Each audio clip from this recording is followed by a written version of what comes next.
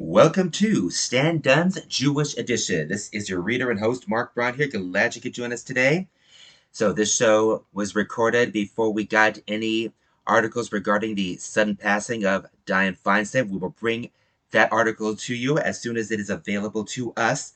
So we also remind you you're listening to a recording provided for the use of those who are blind and print impaired.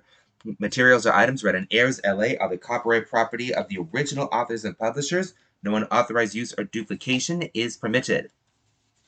So we've got one Israel story to start us off here from the World section of the Los Angeles Times from Monday, September 25th, 2023. Israeli raid kills two Palestinians in the West Bank from the Associated Press. Noor Shams refugee camp, West Bank. Two Palestinians were killed during an Israeli military raid Sunday in the northern West Bank, Palestinian health officials said, the latest bloodshed in a surge of violence during a sensitive Jewish holiday period. The Israeli military said it moved into the Noor Shams refugee camp near the town of Tulkarem to destroy what it described as a militant command center and bomb storage facility in a building. It said that engineering units detonated a number of bombs planted under roads and that militants opened fire and hurled explosives as troops responded with live fire. The Palestinian Health Ministry said two people, Asid Abdul Ali, 21, and Abdullah Rahman Abdu Dagash, 32, were killed by Israeli fire. The raid caused heavy damage to the camp's main road, severing water pipes and flooding parts of the street. The ground floor of the targeted building was heavily damaged, while parts of the exterior wall of the second floor collapsed. The Hamas militant group claimed Abu Ali as a member. Elsewhere in the West Bank, Birzeit University, a major Palestinian institution, said the Israeli army carried out a rare raid on its campus near the city of Ramallah and arrested 9 students, including the head of the student council. It said the students were all supporters of the Hamas militant group. The university denounced the raid, which said caused damage to university property. The Israeli military alleged the suspects were plotting an attack on Israeli targets.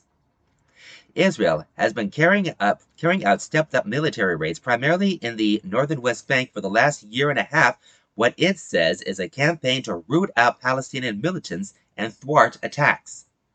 Palestinians say the raids entrench Israel's 56-year occupation over the West Bank. The raids have shown little sign of slowing the fighting and contributed to the weakening of the Palestinian Authority, the self-rule government that administers parts of the Israeli-occupied West Bank. Some 190 Palestinians have been killed in the West Bank since the start of the year, according to a tally by the Associated Press. Israel says most of those killed have been militants, but youths protesting the incursions and others not involved in the confrontations have also been killed. At least 31 people have been killed in Palestinian attacks against Israelis this year. The tensions have begun to spread over the last week to the Gaza Strip, where hundreds of Palestinians have been holding daily demonstrations along the fence separating the territory from Israel. Israeli airstrikes hit militant sites in Gaza on Sunday for the third straight day, the Israeli military said, after Palestinian militants near the border fence launched incendiary balloons into Israel and threw an explosive at soldiers. The Israeli army said the balloons set 2 fires in Israel. There were no reported casualties from the strikes.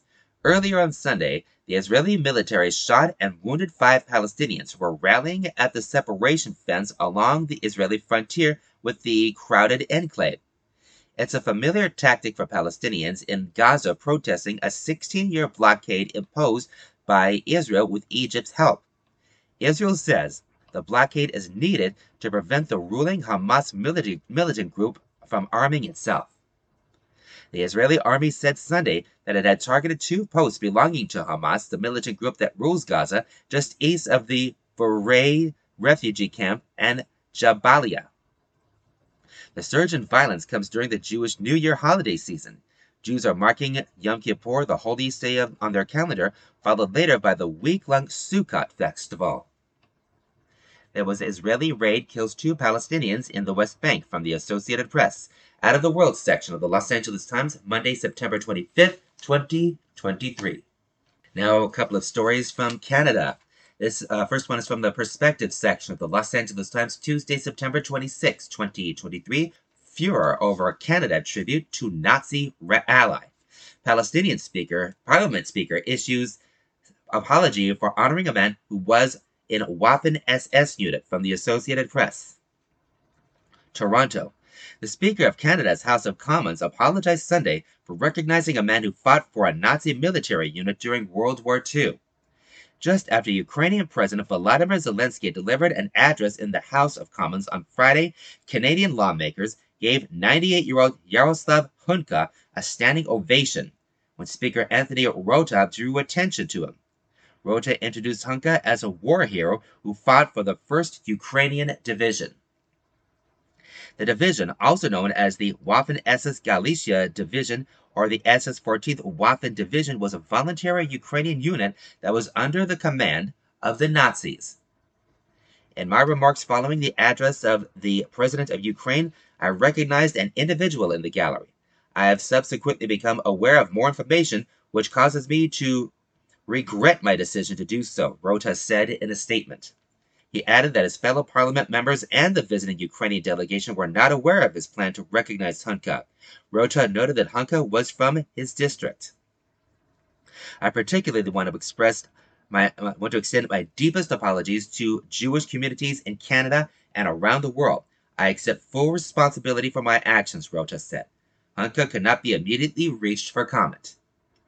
Canadian lawmakers cheered, and the Ukrainian president raised his fist in acknowledgement as Hunka saluted from the gallery during 2 separate standing ovations. Rota called him a Ukrainian hero and a Canadian hero, and we thank him for all his service. Zelensky was in Ottawa to bolster support from Western allies for Ukraine's war against the Russian invasion. Russian President Vladimir Putin has painted his enemies in Ukraine as neo-Nazis, even though Zelensky is Jewish and lost relatives in the Holocaust. Prime Minister Justin Trudeau's office said in a statement that Rota had apologized and accepted full responsibility for issuing the invitation to Hunka and for the recognition in Parliament. This was the right thing to do, the statement said of Rota's apology. No advance notice was provided to the Prime Minister's office nor the Ukrainian delegation about the invitation or the recognition. The Friends of Simon Wiesenthal Center for Holocaust Studies issued a statement Sunday saying the division was responsible for the mass murder of innocent civilians with a level of brutality and malice that is unimaginable. An apology is owed to every Holocaust survivor and veteran of the Second World War who fought the Nazis, and an explanation must be provided as to how this individual entered the hallowed halls of Canadian Parliament and received recognition from the Speaker of the House and a standing ovation, the statement said. Michael Mostyn, B'nai B'rith Canada's chief executive, said it was outrageous that Parliament honored a former member of a Nazi unit, saying Ukrainian ultranationalist ideologues who volunteered for the Galicia Division dreamed of an ethnically homogenized Ukrainian state and endorsed the idea of ethnic cleansing. We understand an apology is forthcoming. We expect a meaningful apology. Parliament owes an apology to all Canadians for this outrage and a detailed explanation as to how this could possibly have taken place at the center of Canadian democracy, Mostyn said before Rota issued a statement. Members of the Parliament from all parties rose to applaud Hunka. A spokesman for the Conservative Party said the party was not aware of his history at the time. We find the reports of this individual's history very troubling, Sebastian Skamsky said. He added that Trudeau's Liberal Party would have to explain why Hunka was invited.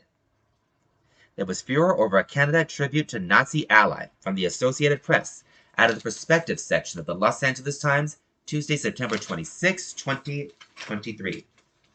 Here's a follow-up article from the World section of the Los Angeles Times, Wednesday, September 27, 2023. Canada's House Speaker resigns over Nazi invite from the Associated Press. Toronto.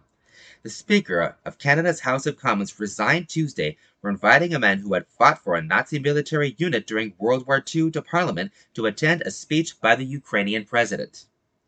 Just after Ukrainian President Volodymyr Zelensky delivered an address in the House of Commons on Friday, the Canadian lawmaker gave 98-year-old Yaroslav Hunka a standing ovation when Speaker Anthony Rota drew attention to him. Rota introduced Hunka as a war hero who fought for the 1st Ukrainian Division. Observers over the weekend began to publicize the fact that the 1st Ukrainian Division was also known as the Waffen-SS Galicia Division or the SS 14th Waffen Division, a voluntary unit that was under the command of the Nazis. No one in this house is above any of us.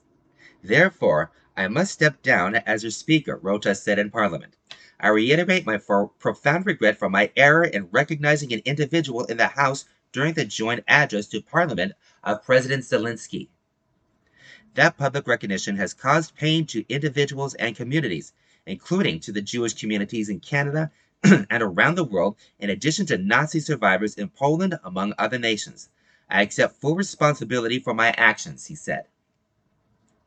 Rota stepped down after meeting with the House of Commons party leaders later Tuesday. All main opposition parties called for him to step down, and House Leader Karina Gould said that lawmakers had lost confidence in Rota. This is something that has brought shame and embarrassment to all of Parliament, and indeed all Canadians. The Speaker did the honorable thing in resigning, Gould of the Liberal Party said.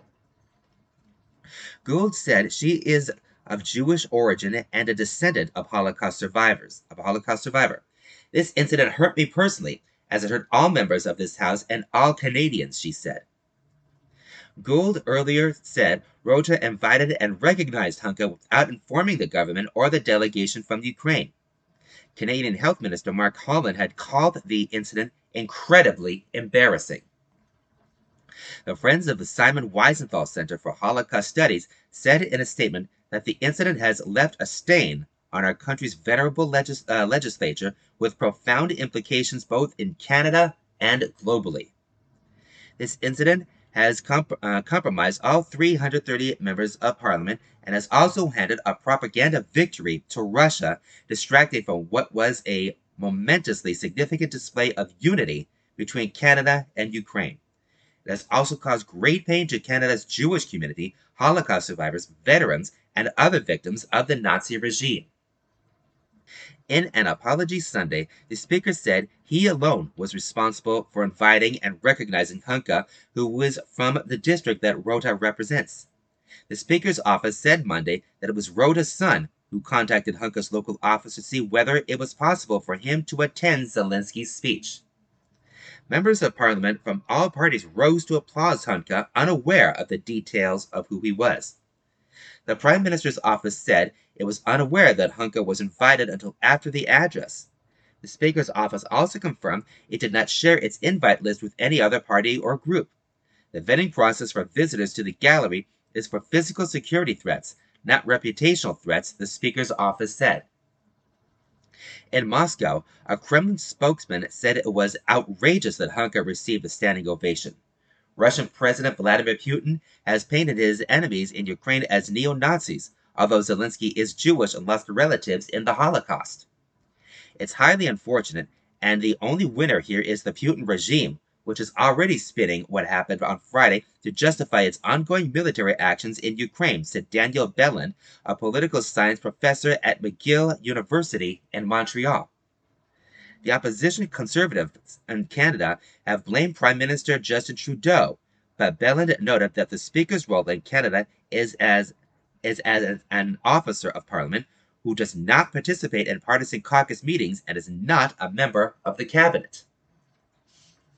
That was Canada's House Speaker resigns over Nazi invite from the Associated Press, out of the World section of the Los Angeles Times, Monday, September 27, 2023.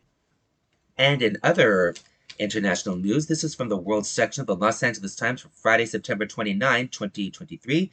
NATO Secretary General meets with Zelensky. Ukrainian president provides update on status of war against Russia and needs of troops on battlefield, from the Associated Press. Kiev, Ukraine. NATO Secretary General Jens Stoltenberg met with Ukrainian President Vladimir Zelensky to discuss the status of the war and needs of troops on Thursday, the day after Russia accused Ukraine's Western allies of helping plan and conduct last week's missile strike on the Black Sea Fleet's headquarters on the annexed Crimean Peninsula.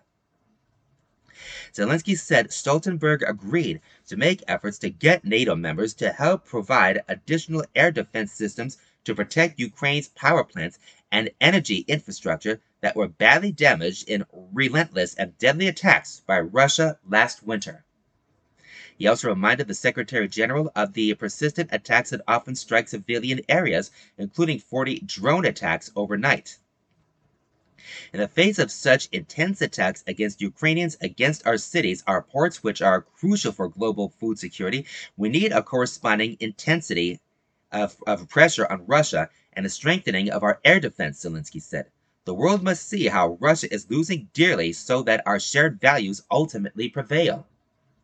Stoltenberg said that NATO has contracts for $2.5 billion in ammunition for Ukraine, including 155mm howitzer shells, anti-tank guided missiles, and tank ammunition.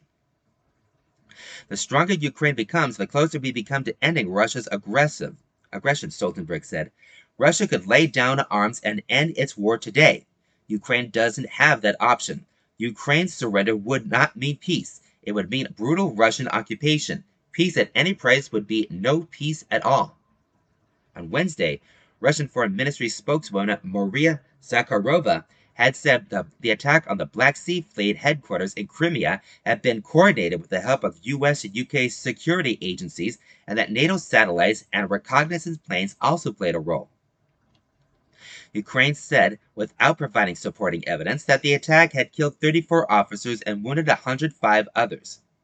But it also claimed to have killed the fleet's commander, Admiral Viktor Sokolov, who was shown on Russian state television on Wednesday speaking with reporters in the Black Sea city of Sevastopol.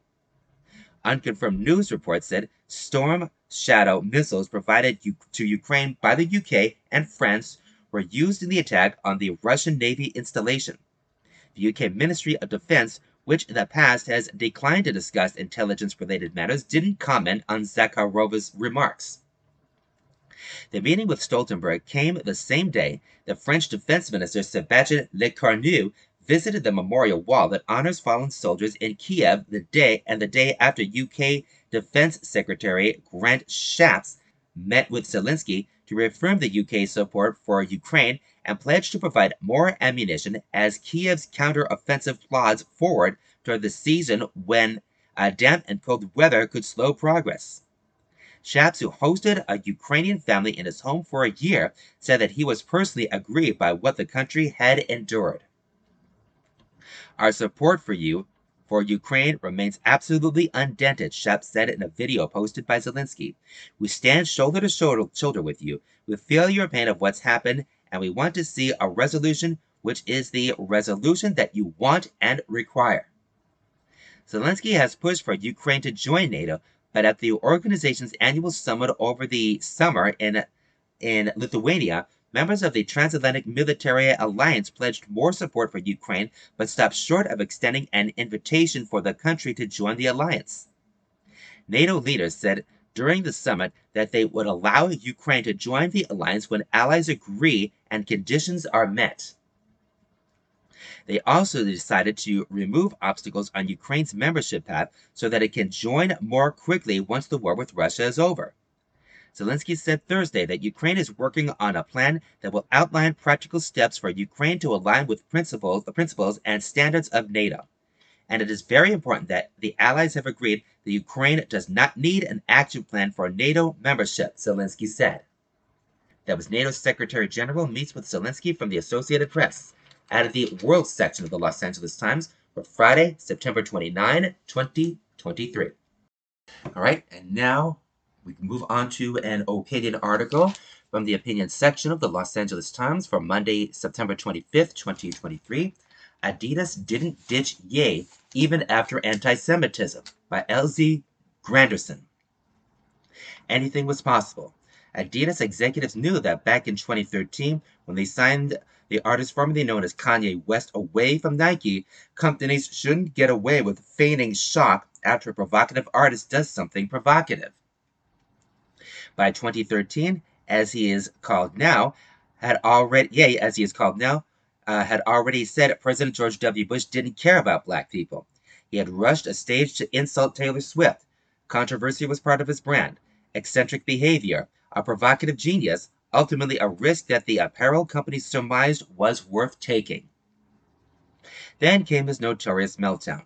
When he posted anti Semitic messages on Twitter and Instagram a year ago, Adidas, his partner on the Yeezy line of sneakers, had a PR nightmare on its hands and said last October that it had cut ties with him. But the company didn't decide to sell those shoes. But the company did decide to sell the shoes that it had already made, donating some of the profits to organizations fighting anti Semitism. And then recently, Adidas chief executive Bjorn Gulden casually played down the anti Semitic tirade. I think Kanye West is one of the most creative people in the world, Gulden said on a podcast about investing. Very unfortunate because I don't think he meant what he said, and I don't think he's a bad person. It just came off that way. One of Ye's tweets was a threat to go DEFCON 3 on Jewish people. Hard to see the misunderstanding. So why is Adidas using a compliment sandwich to describe the controversy? Apparently some faction still views Ye as a risk worth taking. The apparel company did just spend the summer raking in close to $500 million selling shoes and other Yeezy items that I didn't think anyone would want anymore. After Adidas said it was cutting ties with Ye, it was staring down the possibility of losing nearly $1.3 billion. But the plan to donate a portion of Yeezy shoe sales to charity rather than destroying them was successful. Adidas released a limited supply and made $437 million in the process.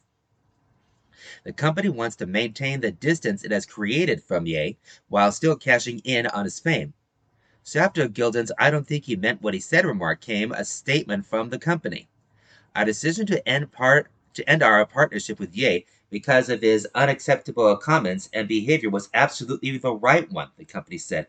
Our stance has not changed. Hate of any kind has no place in sports or society, and we remain committed to fighting it.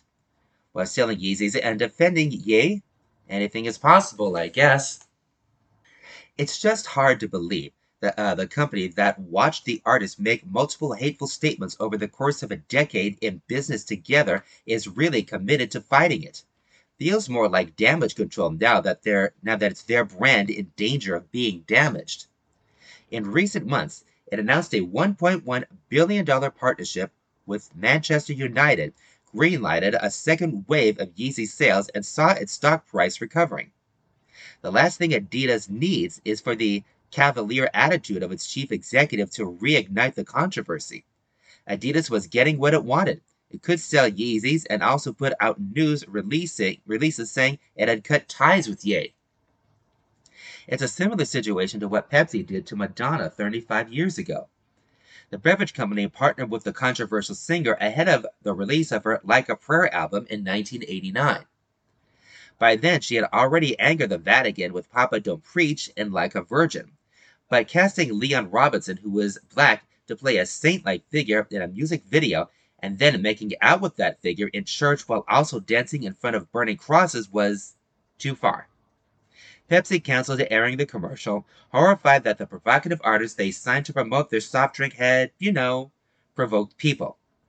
Last week, more than 3 decades late, the beverage company finally shared the commercial on social media. Thank you for finally realizing the genius of our collaboration, Madonna posted on Instagram afterwards. Artists are here to disturb the peace. Sounds good in theory. Sounds great in the marketing department. But when business leaders are reminding what sort of public figures they've made a deal with, commercials get canceled and shoes are taken off the shelf. The companies pretend that they were blindsided. They say that they know these artists would do something offensive. They would have looked elsewhere. They also try to keep cashing in on the connection whenever it's convenient. When you team with someone as provocative as Ye, you know from the outset anything is possible.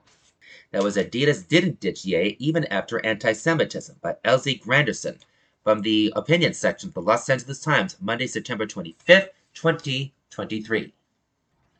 All right, and now here's something from the Los Angeles Times, Friday, September 29th, 2023. Saving Sukkot with an Ancient Fruit. This year's crop tested a owner of California Citron Farm as never before, by Daniel Miller, reported from Exeter, California. The citron is an unusual fruit.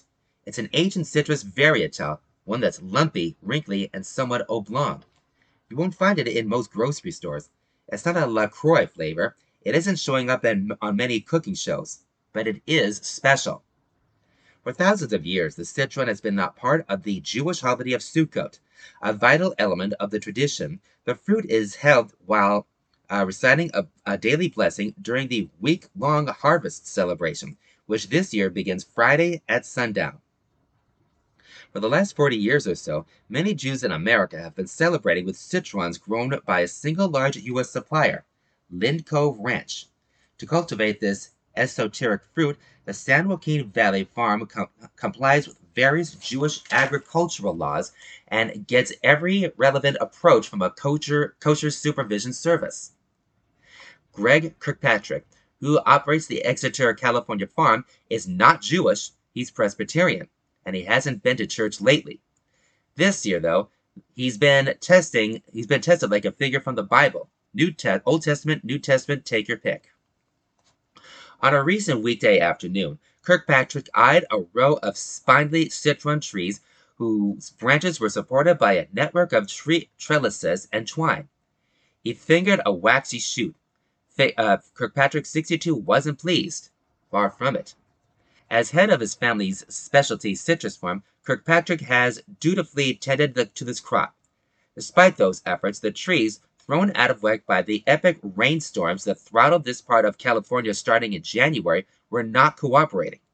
By March, they should have been covered in flower buds. There were none. That's when I started to worry, he said. After 2 more agonizing months, the still dormant trees forced Kirkpatrick to consider a dark and incredibly likely possibility: a year with no harvest. The prospect filled him with existential dread. I had a full identity crisis over that, he said. Finally, in charge after 20 years on the farm, Kirkpatrick could now understand what his late father must have felt when he weathered the tough times that any family operation faces: the sense of responsibility, the anxiety, the angst. Kirkpatrick just needed the trees to do their part. Would they? Among Jews, a citron is known as an etrog, E-T-R-O-G, the fruit's Hebrew name.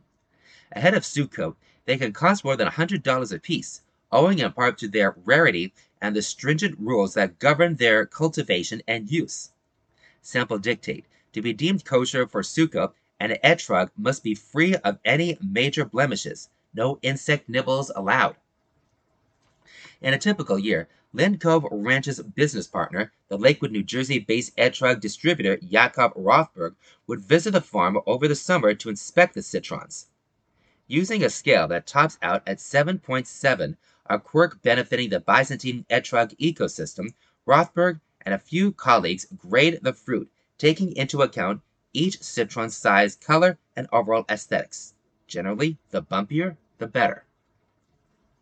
Sensing calamity, Kirkpatrick had summoned Rothberg to the farm in May. They walked the rows of barren citron trees. Rothberg remembers what he was thinking on that day. We're done. I've been doing this for decades, he said, and I've never seen anything like it. Citrons are Lind Cove Ranch's biggest income-producing crop, accounting for about a third of its annual revenue. With 14 employees working on only 35 acres among the smaller self-sustaining commercial farms in the Valley Citrus Belt, the facility heavily depends on the etrog business. In turn, a vast web of retailers and wholesale buyers were counting on an allotment of Lind Cove Ranch citrons.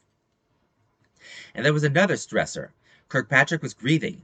In late February, amid the cascade of rainstorms, the farmer's father, John Kirkpatrick, died at the age of 92. He'd started Lind Cove Ranch with his wife, Shirley, more than 50 years ago. He's the one who plunged the farm into the Etrog business decades ago. Straight up mensch is how Rothberg described this lifelong Presbyterian of Scottish descent. Kirkpatrick said that at the time of his father's death, the biblical deluge was seen as a blessing, not a harbinger of crisis. We didn't really even know at that point what the impact was going to be, he said. It was great. We were getting rain. So, how does a family of Presbyterians from the Central Valley wind up growing a niche citrus fruit that has been part of the Jewish tradition going back millennia? Big Ag. John Kirkpatrick, who established Lindgrove Rent in the mid 1960s, had for years been a grower of lemons, oranges, and other fruit. But the increasing industrialization and consolidation of citrus farming made it harder to compete with larger enterprises, Kirkpatrick said. It was an out-of-the-blue telephone call from a part-time Etrog importer named Yisrael Weisberger in 1980 that would change the course of John Kirkpatrick's life and give his farm a new vitality. Weisberger asked Kirkpatrick if he could help him find a grower to cultivate citron trees. And I said, I think you're talking to him, Kirkpatrick told California Bountiful, which is published by the California Farm Bureau Federation in 2018. I saw it as a challenge. Farming citrons did turn out to be quite challenging, said Shirley Kirkpatrick, 88. For starters, she said, we just thought they would probably grow like lemons. They were wrong. But over time, the Kirkpatricks learned to tend to the trees, whose branches must be secured to trellises lest the heavy fruit pull them to the ground. When Rothberg, who was Weisberger's brother-in-law, took over as Lynn Cove Ranch's distributor in the mid-90s, he brought consultants from Israel to help improve the operation, which now grows 5 citron varieties. Still, there were tough times. Shirley Kirkpatrick said, including a 1990 freeze that wiped out the whole crop. A couple of times, John would say, I think we are going to quit, she said, and Yaakov would say, you can't. But the difficulties they faced contending with uncooperative weather, decoding obtuse Jewish agricultural law, and ensured that we were the only ones who could do it in the U.S., said Shirley Kirkpatrick. There were a few wannabes along the line, but they didn't make it. There are some small citron farms scattered across the country. They typically grow the fruit for its use in candy, marmalade, and liquor. Lynn Cove Ranch sells citrons with cosmetic defects to makers of these products. Eventually, around 2000, John and Shirley Kirkpatrick made plans to bring their son into the business. Greg Kirkpatrick was then working for American Farmland Trust, an agricultural organization dedicated to conservation. The job was fulfilling. In 2002, he helped establish a 4-mile-long farmland security perimeter in Madera, California, protecting the area from development in a clash that was covered by the Times. But in 2003, his father called the family together. Kirkpatrick has 2 siblings for a momentous meeting. It was then Greg Kirkpatrick said that he was tapped to one day take over Lynn Cove Ranch. The process wasn't complete until John Kirkpatrick's passing. It hasn't always been easy working for his father, Greg Kirkpatrick said. At times, the patriarch wasn't inclined to relinquish control. At the end of his life, though, he told his son what he needed to hear. He said, it is all yours. You're ready to do it. Take the reins, recalled Kirkpatrick, growing emotional. That was very important to me. Kirkpatrick has, over the years, learned a good deal about Judaism, especially Sukkot. Jews mark the holiday by building temporary huts where they eat their meals and sometimes even sleep throughout the celebration. The dwelling known as a sukkah is meant to call to mind the impermanent shelters of the Israelites as they wandered in the desert for 40 years, because what would a Jewish holiday be without a little ennui? Still, Sukkot is a joyous occasion, one that is centered on 4 plant species, the myrtle, willow, citron, and date palm, whose frond is known as the lulav. Each represents a different part of the body, and the etrog is the heart, said Rabbi Asher Brander of Link Kollel, an Orthodox congregation based in Los Angeles' Pico Robertson area. The 4 species, he said, represent the totality of a human being who is coming and expressing gratitude to God. Joel Rimbaum, Rabbi Emeritus of Temple Beth Am, a conservative synagogue on La Cienega Boulevard, said that Jews seek out aesthetically pleasing etrogene, that's plural for etrog, as a way to beautify a divinely ordained religious practice. It is not to outdo the person next door, he said. It is the beautification of the mitzvah, a recognition of the beauty that God provides. As part of Sukkot, the four species are held while saying a daily blessing, except on Shabbat. That is an expression of the holiness of the holiday. During the ritual, the four items are shaken in 6 directions: north, south, east, west, up, and down.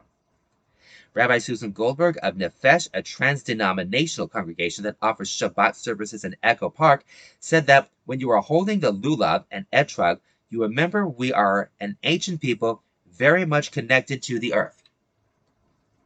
Kirkpatrick knows at least some, if not all of this. He's held the 4 species in his hands.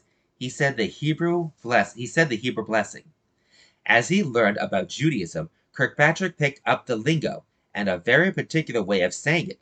Some Orthodox Jews of Ashkenazi descent speak a version of Hebrew influenced by Yiddish that renders a T sound as an S. When, for example, Kirkpatrick talks about an etrog, he calls it an esrog. Hearing a scruffy farmer of Scottish stock speak Hebrew words like a black hat wearing rabbi from the old country illustrates the cultural exchange taking place at Lynn Cove Ranch. Though not a Jew, Kirkpatrick said that he feels a strong spiritual connection to Judaism. How could you not when you have thousands of Jews praying for you on Tu B'Shevat, said Kirkpatrick, referencing the Jewish holiday that celebrates trees. They're praying for a beautiful esrog for you. You feel that. He needs those prayers this spring. One day in late May, Kirkpatrick went to inspect one of his citron orchards. The farmer, who moves among the trees and tangled weeds with a sure-footedness that approaches grace, spotted something unexpected. Flower buds.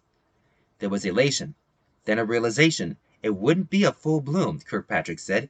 Some trees that had produced hundreds of citrons a year earlier didn't make any fruit at all. Complete blanks, he called them. But it was enough to warrant a harvest. We can't just let it go by the wayside, Kirkpatrick said. The harvest began in August, about a month behind schedule. The crop was too small and too late to justify a trip from Rothberg and his colleagues to inspect the citrons at the farm and assign them grades. That work, which can enhance the value of the most aesthetically pleasing fruit, would instead be done in New Jersey. By this time, Kirkpatrick and Rothberg had already decided to purchase citrons from a farm in Israel, where most of the world's major etrog growers are located, to ensure they'd have enough to honor commitments to their customers. That foreign fruit would supplement the citrons from Lynn Cove Ranch. It was a tough monetary decision, but it had allowed them to hedge in case the harvest didn't work out as expected. Kirkpatrick knew in mid-September that he would be able to hit the production number he'd forecast for Rothberg. The harvest amounted to about 30% of last year's haul, he said. The business operates on a consignment model, with Lynn Cove Ranch getting a cut of each etrog Rothberg sells. We will pay back all of our expenses and have a little bit left over, Kirkpatrick said. There was at least one unalloyed positive. The fruit, Kirkpatrick said, was the highest quality produced by Lynn Cove Ranch in many years. The citrons lengthened to a desired shape, and they had a waxy shine. What did he attribute the strong results to? My dad, Kirkpatrick answered. Then he said with a laugh, he said this with a laugh, but it didn't seem like a joke. On a mid-September day that would reach 94 degrees, Rabbi Avraham Teichman, clad in slacks, a dress shirt, and tie, stood amid Lynn Cove Ranch's citron trees and admired the fruit that he'd selected. Once back home in Lakewood, New Jersey, the rabbi would distribute the citrons to family. He hadn't chosen any of the big honkers that Kirkpatrick said can fetch $1,000 apiece. The etrogem were ensconced in a foam case that had been designed by Kirkpatrick to offer maximum protection to the fragile fruit. The most delicate part of an etrog is its pitome. an easily broken protrusion on one end of the fruit that is a remnant of the flower bud from which it grew. If a piton falls off naturally, and it often does, the etrog is still kosher. If it is otherwise removed, forget about it. The rabbi wasn't just at the farm to shop. He was on hand to observe an important task: the transfer of citron cuttings from small plastic sleeves to larger containers so they could continue to grow. Even as the harried harvest continued, Kirkpatrick paused that work to perform this essential undertaking, which had been engineered by Lindcove Ranch to speed up a natural process. It takes 5 or 6 years before a citron tree grown from seed produces usable fruit, but a tree that grows from a cutting taken off another will bear citrons in about 3 years. That's an especially convenient duration because Jewish law dictates that etrogim must come from trees that are more than 3 years old. Younger fruit, known as orla, may not be picked. The delicate cuttings taken in early August spent about a month in a greenhouse. They are little babies, so they need special treatment, said Teichman, 77, the rabbinic administrator of Kehila Kosher, a nonprofit that provides kosher supervision services. To comply with Orlaw rules, Teichman said the cuttings must never be disconnected from the ground during their transfer. If they were placed on, say, a linoleum floor before being replanted, the 3-year waiting period would have to be restarted. Teichman needed to confirm that the cuttings were properly transferred without losing their connection to the earth. He also had to check the would-be tree's lineage. Each had a small label that detailed its extraction to make sure they had a pure pedigree. As Teichman looked on, a few farmhands gingerly coaxed the cuttings out of the plastic sleeves, exposing young roots tangled in clods of soil. They were then placed in new, larger containers. One of the workers, Mary Castaneda, said that she'd never even seen a citron before starting at Lindco Ranch last year. The work is better and more interesting than harvesting grapes, she said. Along the way, she's learned a bit about Judaism. I knew nothing about it before, Castaneda said. These young cuttings, which numbered about 350, would eventually replace the farm's original section of citron trees, Kirkpatrick said.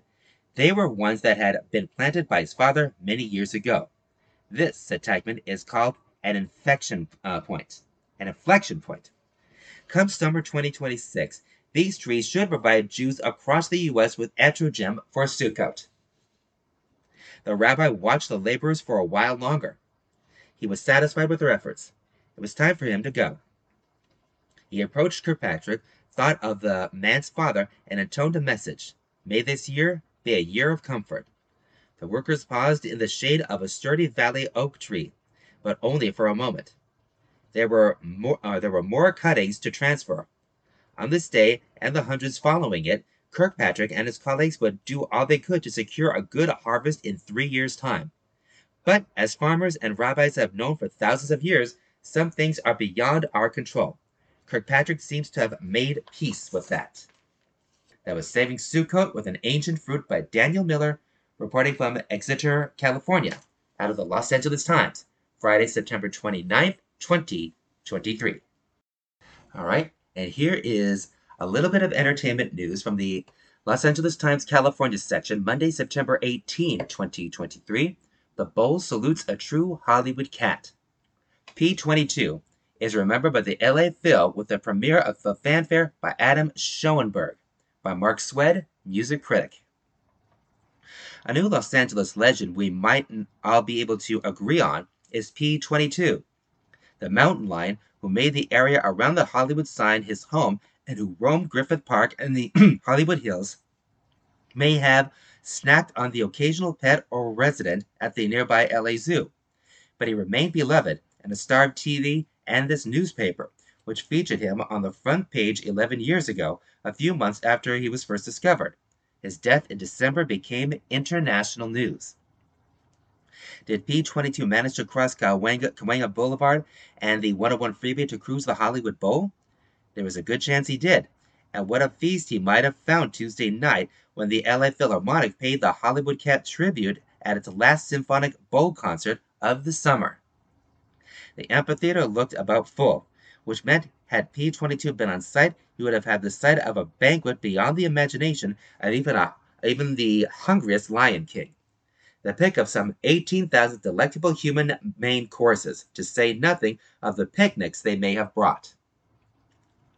But it was just the opposite, with the premiere of Adam Schoenberg's fanfare, Cool Cat, commissioned by the orchestra. The composer, who balances a career between writing for film, TV, and the concert hall, credits the prowling puma for having saved his life. He composed Cool Cat while undergoing a health crisis of acute ulcerative colitis. Schoenberg noted in an interview for Occidental College where he teaches. He said that writing the score gave my body, brain, and heart an extra boost in order to keep on going while rapidly declining before emergency surgery. The very idea of Cool Cat may bring to mind another fabulous Hollywood Cool Cat, the Pink Panther. But rather than Henry Mancini's jazzily smooth saxophones, Schoenberg's cat doesn't slyly pad. His steps have percussive presence, the timpani and an edgy theme to make you eagerly await this intractable Hollywood luminary to pounce. As a wistfully ebullient orchestral curtain raiser and won over in a flash, Cool Cat is well equipped to have a life of its own in various concert settings. Nor did the ball treat the premiere as a site-specific piece d'occasion. Rather than take advantage of the venue's large video screens to show scenes of P-22, it zoomed in, as usual, on the orchestra players and conductor Karen Kamencek, who was making her LA Phil debut and did so with verve and panache. But afterward, when a shot of P-12 was finally projected, happy cheers and applause suddenly changed the sonic character to something more muted. It felt as though the crowd collectively recognized that it was his land we appropriated for our concerts and our roads, where P-22, hit by a car, received his fatal injury. One way Schoenberg made this enduring cat cool was through, at times, rhythmically treading to a minimalist Philip Glass-inspired soundtrack. Kamencek is best known for her championing Glass. She conducts on the Metropolitan Opera video Akhenaten, which won a Grammy. At the Bowl, she followed Cool Cat with Glass's first violin concerto.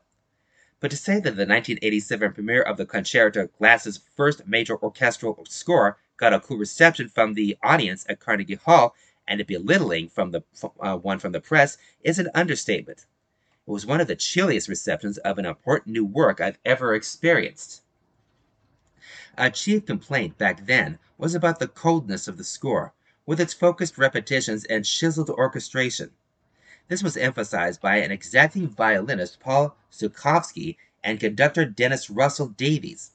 Zukovsky, in particular, was a brilliant virtuoso who loathed the sentimental use of vibrato and portamenti, the sliding along a violin string of one note to another.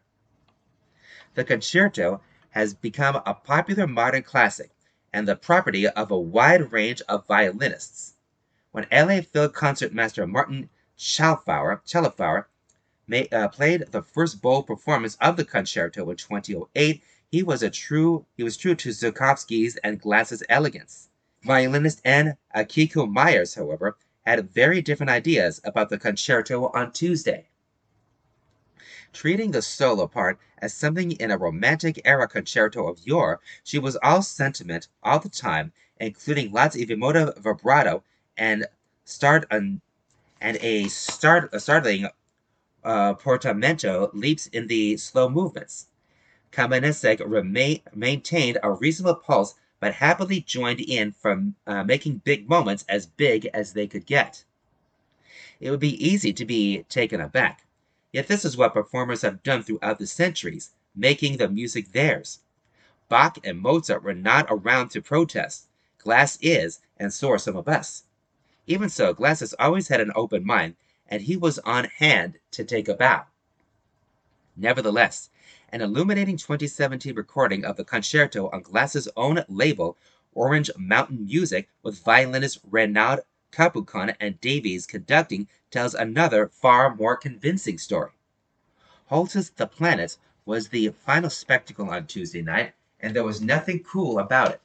Not unlike Myers' way uh, with with heavy emphasis on just about every detail. The thumping 5/4 rhythm in the opening section, Mars the Bringer of War, emulated the thudding beat of soldiers and weaponry in relentless attacks. Holtz's musical telescope is, of course, meant for astrology, not astronomy, and whether buoyant Mercury, seductively peaceful Venus, jolly Victorian Jupiter, cranky old Saturn, or magician Uranus, each was sketched with show-offy, neon-bright colors and climaxes of extreme power. The amplification, moreover, was loud and surround sound cinematic. Bass notes on the electric organ made the ground under our feet seem to vibrate. But something interesting happened at the end. Holst leaves the listener in the far removes of outer space, with Neptune being studied in musical mysticism, highlighted by a hidden hymning women's chorus, as if heard from a mysterious distance. Here, though, the members of the Pacific Chorale were so boldly amplified that they became a disconcerting but oddly effective presence. It was as if the spirit of P-22 had come back for a final appearance. That was The Bull Salutes a True Hollywood Cat by Mark Swed, music critic, from the calendar section of the Los Angeles Times for Monday, September 18, 2023. Okay, and now let's go on to some articles from Jay Living from the Rosh Hashanah section 5784 from the community section. This is called Fighting Food Deserts. Partnership for Growth LA Project Freedom Farms will address food instability and economic inequality through urban farming by Casey J. Adler. What's it like to be food insecure? I asked Chance Parker, a writer and post-production PA, who has worked in everything from hair salons and Uber Eats as she bounces from job to job in the volatile entertainment industry. You feel out of control. You literally feel like you don't know how you're going to survive, how you're going to make it to the next day. You're counting your food, you're counting what you have available to you, and you're just trying to figure out how you can have money to even eat.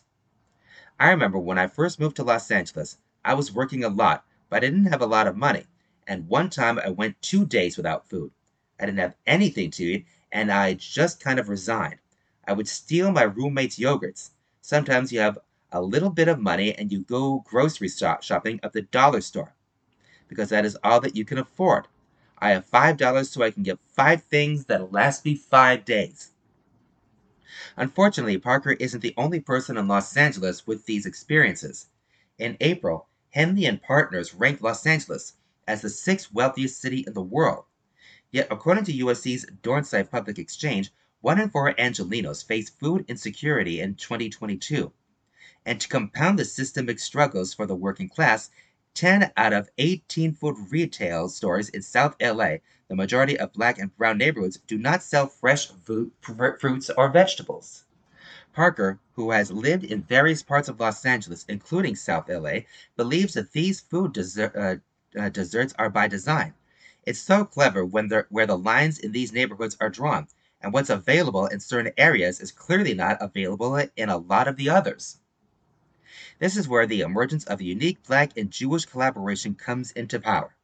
Partnership for Growth Los Angeles, led by Pastor Eddie Anderson of McCartney Memorial Church and Rabbi Joel Simmons, president of the Jewish Center for Justice, is breaking ground on their latest initiative, Freedom Farms.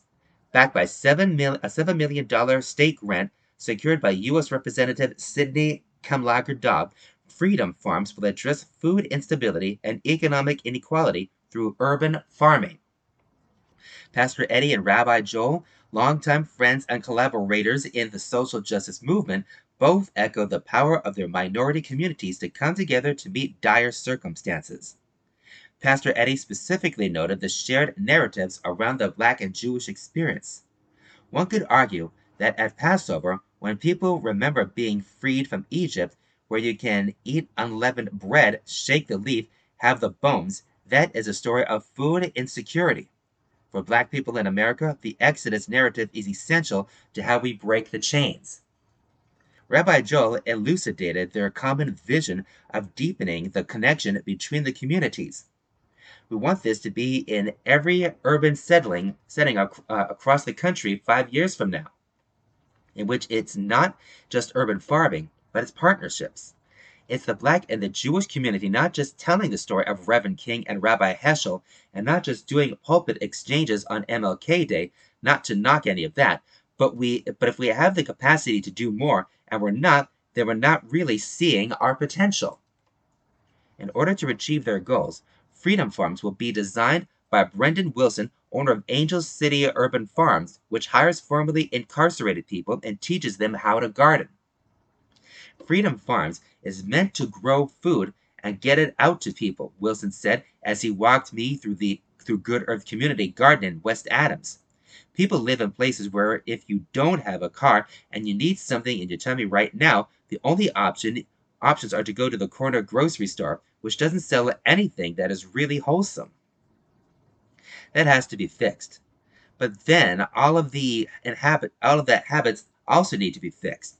People need to be introduced to the idea of what is a wholesome meal and demystify just the simple act of cooking or using fresh food, because there's a lot of backwardness that comes from not being able to have access to good food, which leads to people just making terrible choices. However, there are inherent obstacles to growing food in an urban setting as opposed to large swaths of land in rural neighborhoods. The major problem Wilson highlighted is the land itself. That is why the initiative will begin with urban leasing. From there, Pastor Eddie explained the following steps. Master farmers will work with the community group, the church, the people who owned the land. Then we will bring in a team of folks who are from the community around you who work on that farm, as well as hiring formerly incarcerated at-risk youth and seniors to work on the farms. The food, once produced, goes in 4 channels. One is local restaurants, farm to table.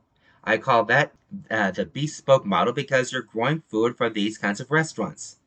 They need specific things, and you want to make sure you can grow it for them at that rate. The other will be farmers markets, grocery stores, and bodegas. Every Freedom Farm will be a part of a crop swap.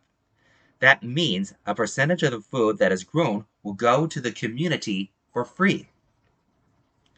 The term farm to table is often associated with upper class neighborhoods, Rabbi Joel commented. He believes that in creating a new microeconomy, their joint organization will facilitate a reimagining of what it means to eat farm to table, that it will no longer be just a concept for the wealthiest of communities. Therefore, facilitating urban farms will not only bring healthier options to these communities, but will also help close the gap in how far a community member has to go to purchase fresh produce. In the part of South LA Parker used to live in, there were only 2 grocery stores she could venture to. They weren't close to where my roommate and I lived, so we had to travel. I didn't have a car, so I would have to get a backpack and load it up with food and take it on the bus or pay for a taxi, which is expensive. While urban farming is emerging as a new industry across the nation, it is important to note Black farming is nothing new. Jasmine Ratliff, co-executive director of the National Black Food and Justice Alliance, was quoted in the Food Tank's article about Black-led food co-ops. We think back in the 1920s when there were nearly 1 million Black farmers in the United States, and now we're less than 1% of farmers. I asked Pastor Eddie to describe how Black America went from stewards of agriculture in the early 20th century to being locked out of the farms and markets of the 21st century. His breadth of African American history invariably touched on his own familial history. After the Emancipation Proclamation, Black people, my ancestors, were local sharecroppers. So they knew very much how to work the land. My particular lineage of folks come from the deep south, Georgia, the coastal plains. And so they're what you would call Geechee Gula folks. They were rice farmers and they did task slavery. And so they lived off the land. I bring this up because my grandfather and my great-grandfather both had farms. They both owned land, both sides of the family. They owned acres and acres of land. So when the GI Bill came up in the 40s after the World War, and they started doing farmers' subsidies, they basically did that for white farmers and not so much for black farmers. And then the land that people lived on and owned were also being taken from them. And so we saw food become weaponized in the black community. The people got impoverished, and although they worked the land, they weren't able to sell their food at scale at market rate. And so cooperative were the way in which we were able to aggregate and pool the food from the various small farms around and hope that it would make it to the local corner store, the local market, or crop swap. As a means to achieving the goal of a vast network of freedom farms across Los Angeles, Rabbi Joel is adamant that there must be more black and Jewish partnerships than there have been in the past. We can't just be putting together coalitions, he said in an animated conversation over Zoom. We have to be putting together organizations in which we combine our bank accounts. We are legally putting together our organizations so that we have this binding. Perhaps a Freudian slip since Rosh Hashanah is around the corner, but it doesn't seem to be a coincidence that Rabbi Joel used binding in reference to the commitment of this partnership. Traditionally read on the second day of the High Holy Day, the binding of Isaac is not merely a story about blind loyalty, but a story against human sacrifice. In the contemporary sense, when 1 in 4 Angelenos are food insecure, that is a type of sacrifice that can no longer be accepted.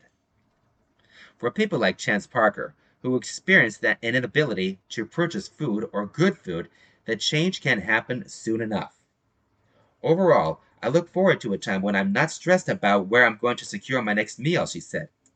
I look forward to a time in my life when I'm not having to think about where I'm even going to get the funds to secure my next meal. That was Fighting Food Deserts by Casey J. Adler from the Community section. For more information, visit partnershipforgrowthla.org. Let's read some articles from the Jewish Journal for September 22nd to the 28th, 2023. We start off with the editor's notes section. This is called The Jewish Way is Renew, Not Redo by David Suissa. In the industry of self-help, one of the more popular ideas in recent years has been the do-over. If you're unhappy or feeling unfulfilled, just share the old you and start over. We also hear that sentiment at the beginning of each calendar year, out with the old, in with the new. Even in our view of American history, we've witnessed an instinct to shed the foundational events of our past. The highly publicized 1619 Project, for example, an ongoing initiative of the New York Times, skips over the country's official founding in 1776 and reframes our history around the first boat to bring slaves in 1619. This effort to reframe and redefine the past as if history itself needs a do-over takes the easy way out. Rather than doing the hard work of digging into our foundational narratives and texts as our basis to seek progress, we jump to new and reductive narratives based on convenient agendas. A new me, a new story, a new day. The Jewish holiday of Rosh Hashanah teaches us a different approach to the past. Instead of a redo, we aim to renew. We're obligated not to gloss over our existing narratives, but to go all in with deep contemplation and self-appraisal. To improve ourselves, we must engage in a specific accounting of where we went wrong, and then ask for forgiveness and commit to what we must do right. We don't ignore or reframe the bad. We correct it by returning to our better selves. Indeed, Rosh Hashanah is very much about returning to the better angels of our nature. In the immortal words of President Abraham Lincoln, how ironic that the 1619 Project is returning us to the worst angels of our nature. The foundational texts of American and Judaism, the Constitution and the Torah, are living documents that have built-in mechanisms to help us renew ourselves. By having faith in these sacred texts and constantly wrestling with them to help us progress, we can move forward in a spirit of shared ideals and common destiny. When Dr. Martin Luther King Jr. fought for the civil rights of his black brethren, he had faith in America's foundational texts, the Constitution, the Declaration of Independence, and the Bill of Rights. He knew the mechanisms of redress were already there. So, in seeking justice for his community, he didn't ask America for anything new. Instead, he asked his country to cash the check he already had. King, in other words, didn't seek a reframe or a do over of America. He challenged his nation to live up to its ideals and, in the process, helped America renew itself. This is what President Obama referred to when he urged our nation to work for a more perfect union. We don't redo our union, we perfect it, we renew it. The high holidays, from Rosh Hashanah to the days of Awe to Yom Kippur, are in that same spirit. They call on us to renew ourselves by living up to the ideals enshrined in our foundational texts. To improve as a Jew and as a human being, I don't need to shed the old me or the old texts. I need to look deeply into both and reconnect with my better self. Staying true to a narrative, whether for a country or a person, keeps us honest and helps us repent.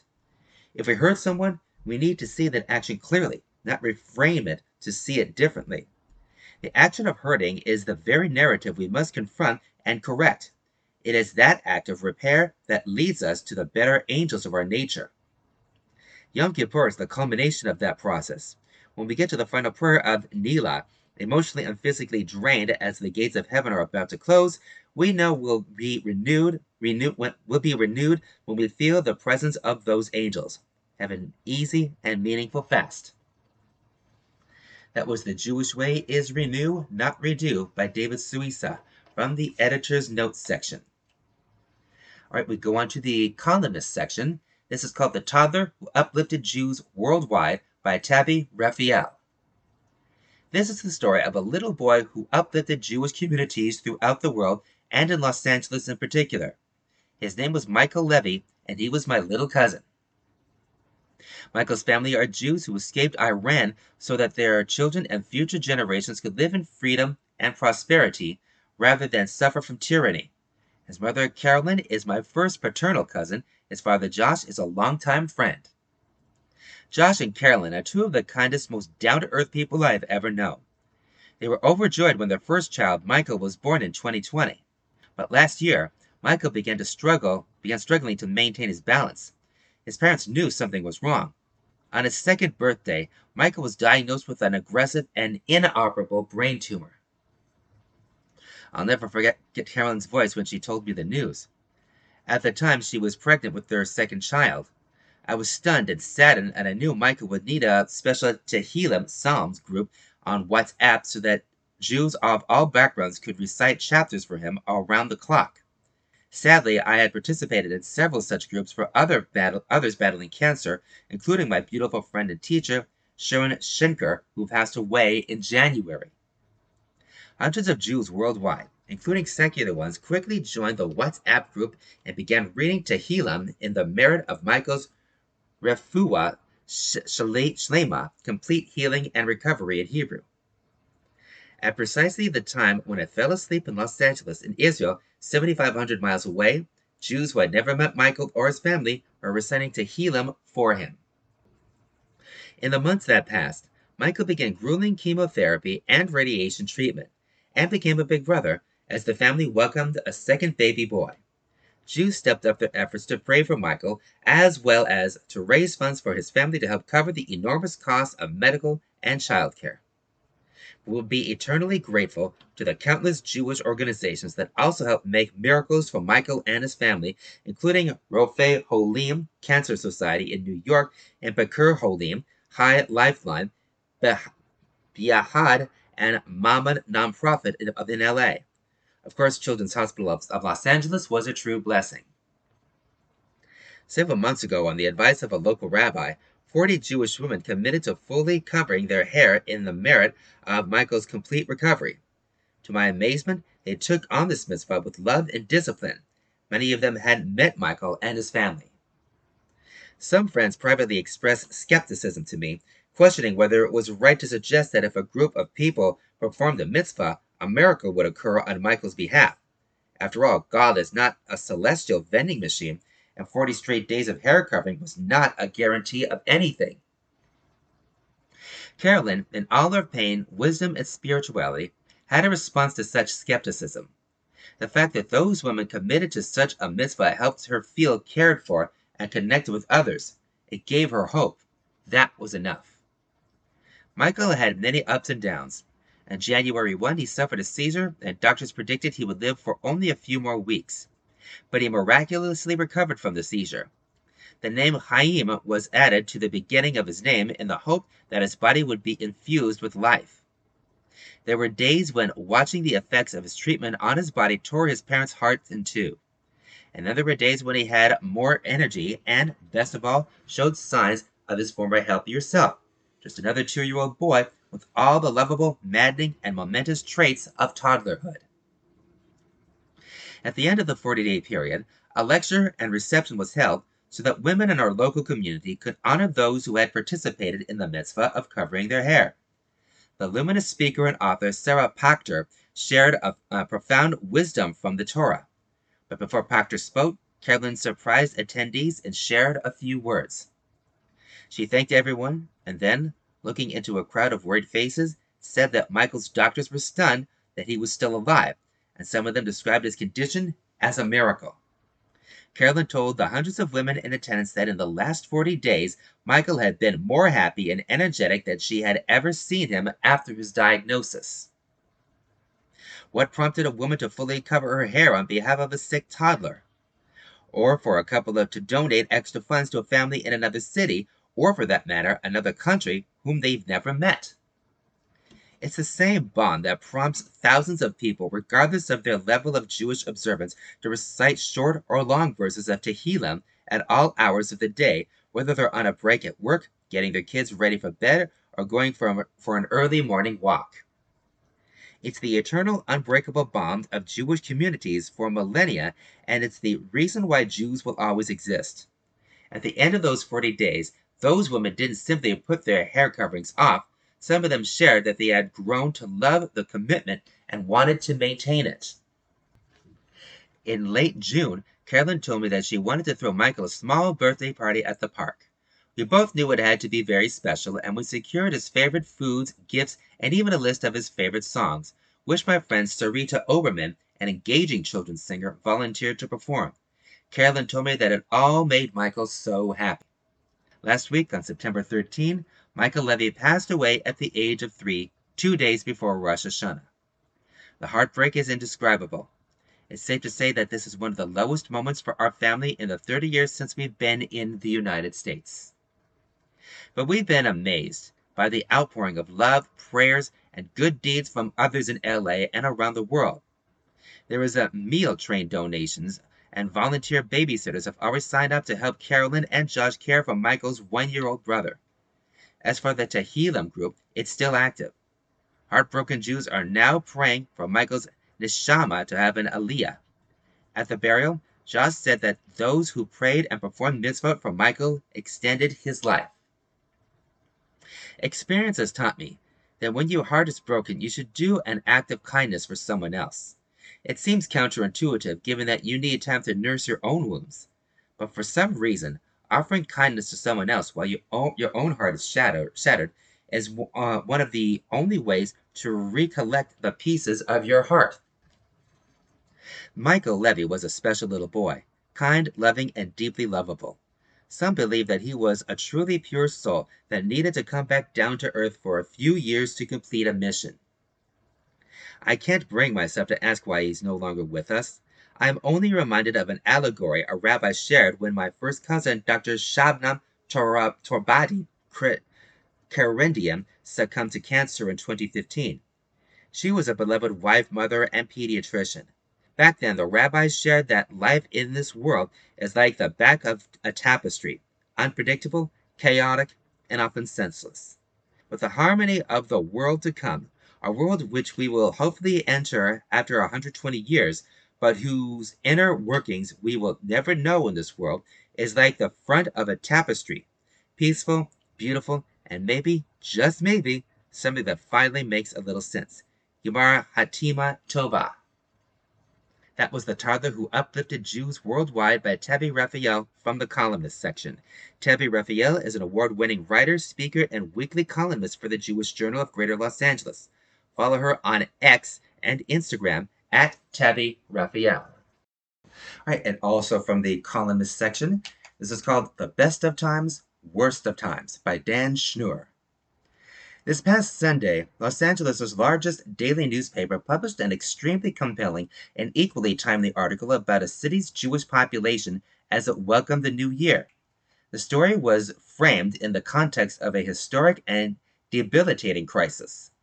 The writer combined an overview of the broader policy ramifications of the catastrophe together with poignant personal stories of perseverance, optimism, and generosity. It was an ideal way for a secular media outlet to both recognize the importance of our high holy days while explaining that in many ways our community's obstacles and opportunities are extremely similar to those of our friends and neighbors. The city on which this article was written was not Los Angeles, but rather Kharkiv, a Ukrainian municipality not far from that country's border with Russia. Times reporter Laura King helped us understand how Jewish families there have navigated such unimaginable upheaval in their lives.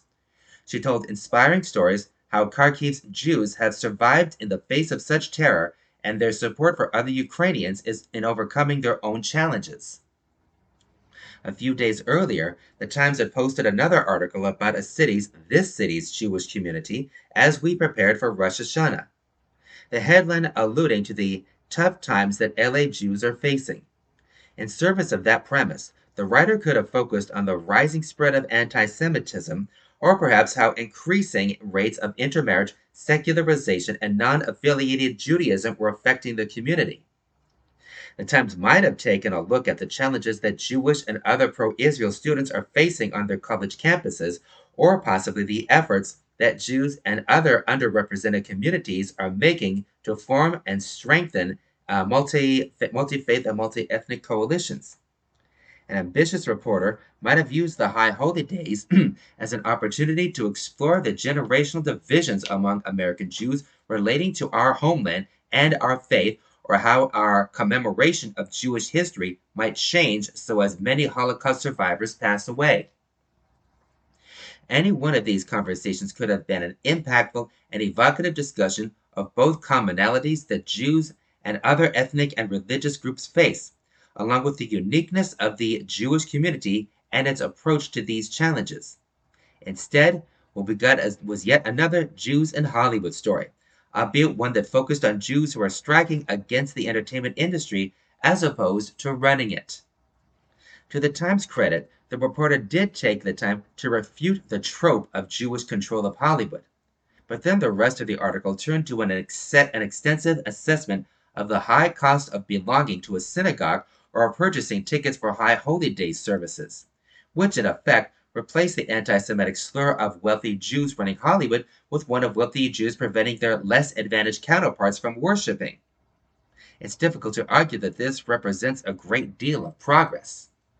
To be clear, I have great sympathy for the writers and actors who are facing such economic and professional uncertainty. We have friends and family whose livelihoods depend on a successful resolution of the current stalemate, and I am hoping for a fast and just outcome.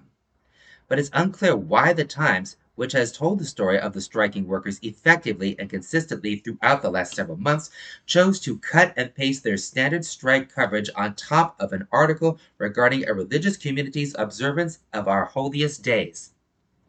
Reporting, explaining, and making sense of the extraordinary mixture of cultures, ethnicities, and religions that comprise America in the 21st century is a daunting task. When they set their mind to it, the Times can still rise to the occasion. Their new polling project examining the attitudes of the nation's immigrants also premiered on Sunday. It clearly required a tremendous amount of resources and an admirable commitment to helping its readers understand a complicated and important topic in an incisive and nuanced way, which makes their cavalier and backhanded treatment of the Jewish community here so much more disappointing. That was Best of the Times, The Worst of the Times by Dan Schnur from the columnist section. Dan Schnur is the U.S. politics editor for the Jewish Journal. He teaches courses in politics, communication, and leadership at UC Berkeley, USC, and Pepperdine. He hosts the monthly webinar, the Dan Schnur Political Report for the Los Angeles World Affairs Council and Town Hall. Follow Dan's work at www.danschnurpolitics.com. Also from the columnist section, Trusting in Hashem and Taking Time Off by Kylie Ora Lobel. The high holy days are stressful for many people because they have to take so much time off from work. If they work full time, this means using up vacation days, and if they work for themselves, this means not making money for long stretches of time. Jews believe that the source of all our success comes from Hashem. We are supposed to work hard and put in our hishtadlut, our effort, but we are also not supposed to push ourselves so much that we have trouble fulfilling other mitzvot like learning Torah, observing Shabbat, and taking care of our families and ourselves. We aren't supposed to suffer when making a living.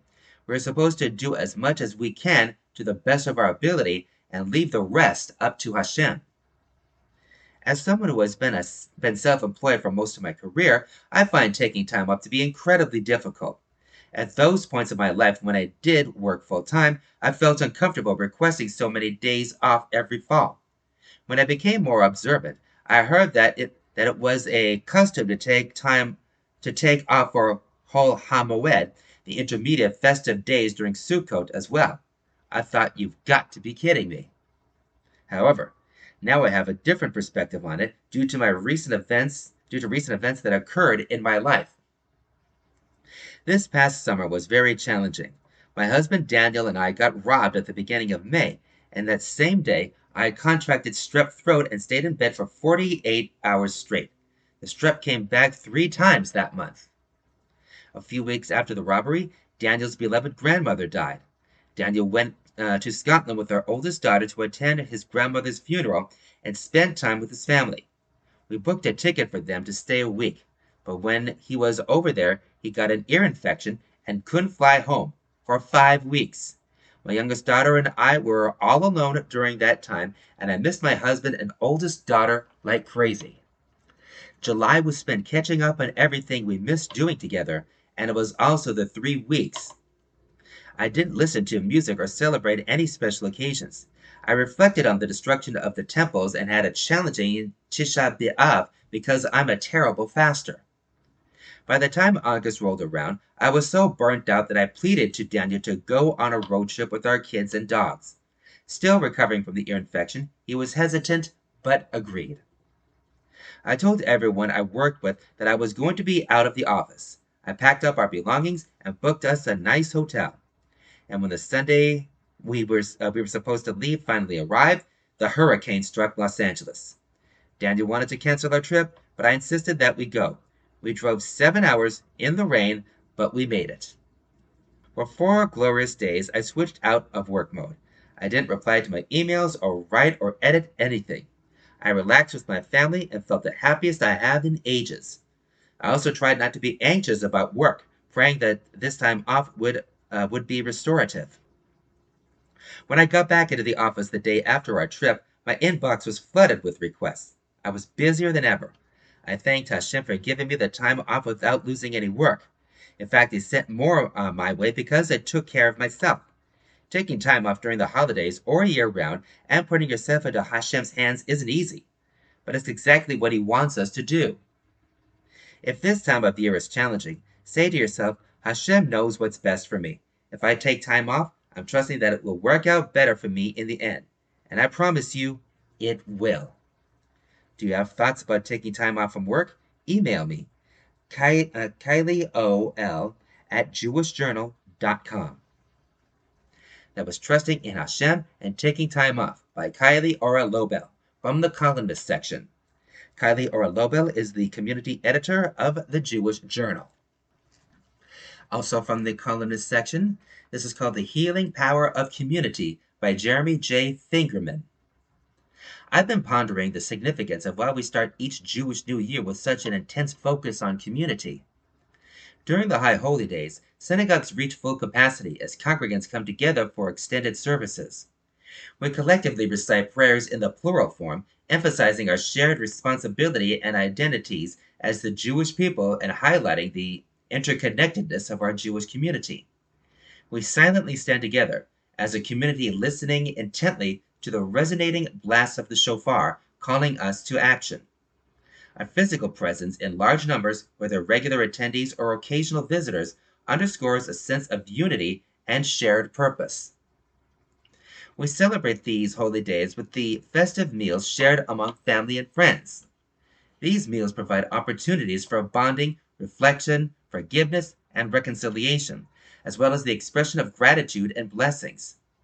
The act of coming together around a table filled with festive foods and traditional Jewish dishes reinforces the importance of community, the value of relationships, and our shared Jewish identity and history. Moreover, being a part of community and feeling a sense of belonging has tremendous healing benefits as well. In the midst of a global mental health crisis that touches all of us, the healing power of community cannot be overstated. This crisis, a growing concern worldwide even before the COVID-19 pandemic, only exacerbated mental, emotional, social, and spiritual health issues.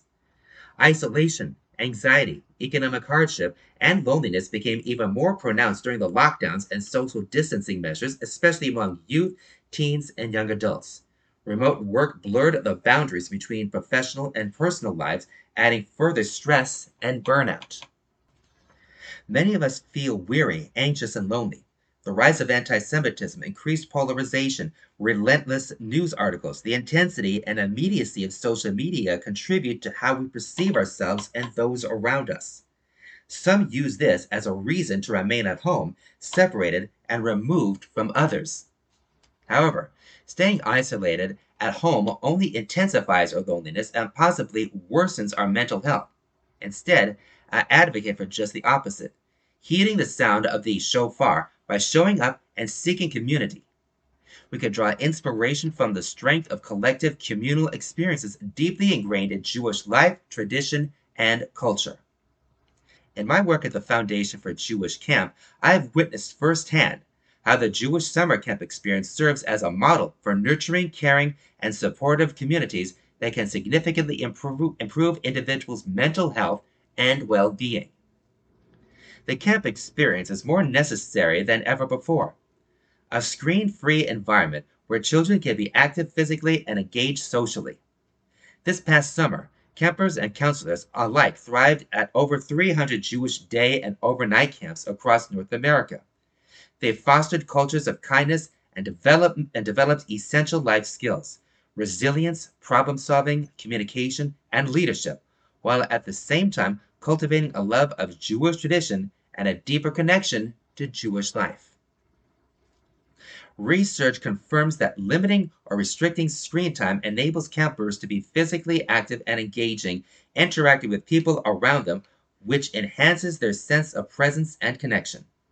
Through activities that require teamwork and cooperation, campers experience shared accomplishments that build unity, trust, and empathy. Moreover, they develop improved self confidence and self esteem.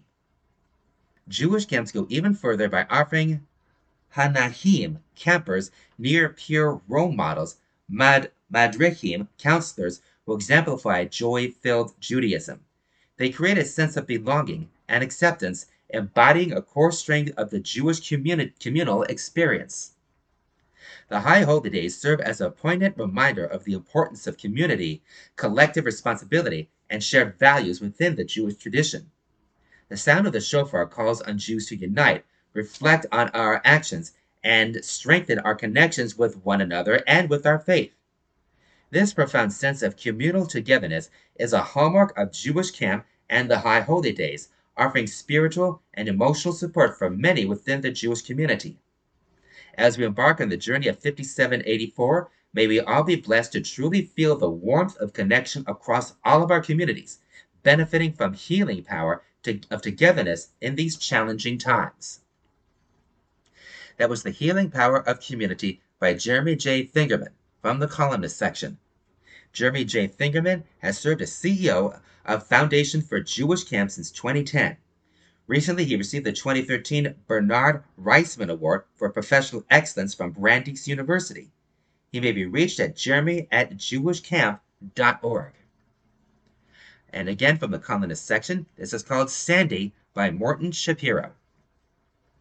For many Jews, Yom Kippur is our most meaningful holiday. There is the haunting melody of Kol Nidra, the poignancy of Yizkor, the elation of breaking the fast with friends and family, and for some of us, there's Sandy Koufax. Anyone who follows sports knows that Sandy was one of the greatest baseball players of all time.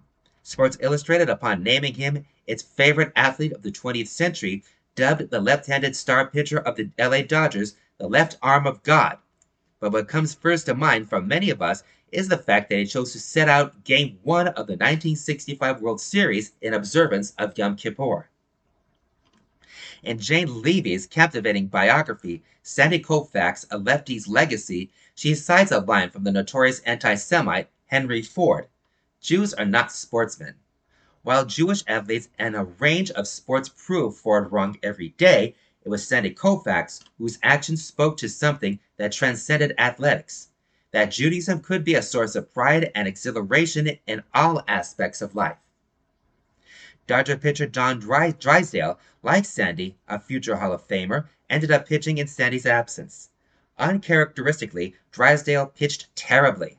Upon being removed by manager Walter Alston in the third inning with the Dodgers down 7-1, Drysdale had one of the greatest quips ever: "I bet you wish I was Jewish too." While Sandy ended up being the losing pitcher in Game 2, the day after Yom Kippur, he returned for Game 5 of the World Series, pitching a 4-hit shutout.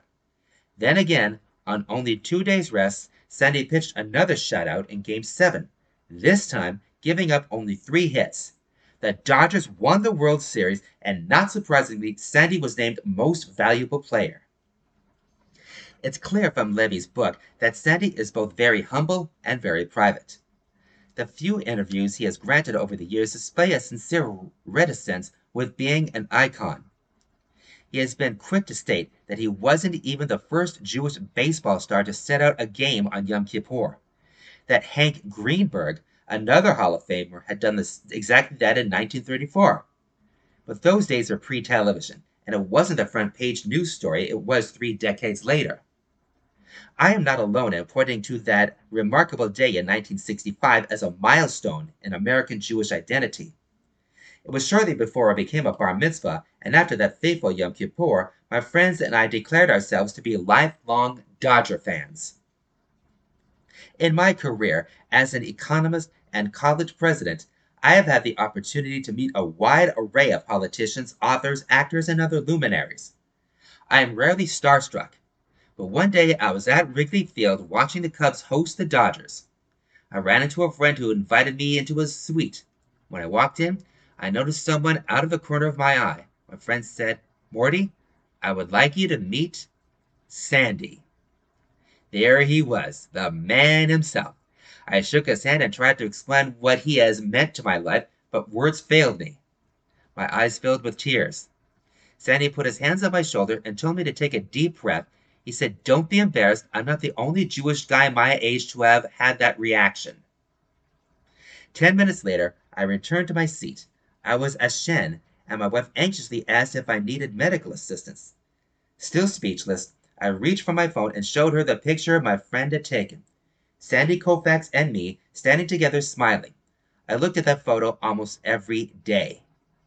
On Yom Kippur, while we might not enter the sports record books, may we all be inscribed in the book of life. And may the great sportsman Sandy Koufax continue to inspire us with unending Jewish pride during these days of awe and always. That was Sandy by Morton Shapiro from the columnist section. Morton Shapiro is the former president of Williams College and Northwestern University. His most recent book with Gary Shule Morrison is Minds Wide Shut: How New Fundamentalisms Divide Us. Right now we go to this from the My Turn section. This is called The Immaculate Reception by Rabbi Simon Jacobson. I woke Tuesday morning to find the following email in my inbox. Dear Rabbi, as we approach Rosh Hashanah, I feel compelled to make a confession. As the diehard skeptic I am, I was ready to honor the new year with the usual resigned, even sarcastic attitude. Yeah, I'll probably go to synagogue, but mostly out of guilt. My parents, grandparents, the Holocaust, mixed with a little tradition and a lot of superstition. What's there to lose? Let me make my annual deal with God to be sealed in the book of life for a blessed year. I'll do my routine praying, but for me and so many others, it's more like lip service by rote mechanical faith. But then, after watching the miraculous Jets win Monday night against the Buffalo Bills, I could not help but think, are there indeed miracles in life? Was this God's hand? I mean, Garrett Wilson's absurd logic-defying catch to basically tie the game in the last minutes when all seemed lost. Javier Gibson's amazing punt return touchdown to win the game in overtime, no less. And all this on the heels, no pun intended, of Aaron Rodgers' season career-ending devastating injury just 4 days into his highly anticipated first game with the Jets. Is this a divine sign? Is this some form of wake-up call to all of us, but especially to the doubters, just days before the high holidays, that perhaps there is an invisible hand behind the scenes choreographing the narrative of our lives? Yes, I know that. As we speak, young children are dying of cancer, innocent people are suffering, and the world has plenty of problems. And we sure can use some miracles. One thing does not negate the other. Sure, one winning game in football doesn't mean much in the scheme of life challenges. But should we ignore an incredible event that makes our eyes rub in disbelief? If such an unlikely scenario can happen in front of millions, how many more unlikely miracles can take place in our lives? Can prayer help?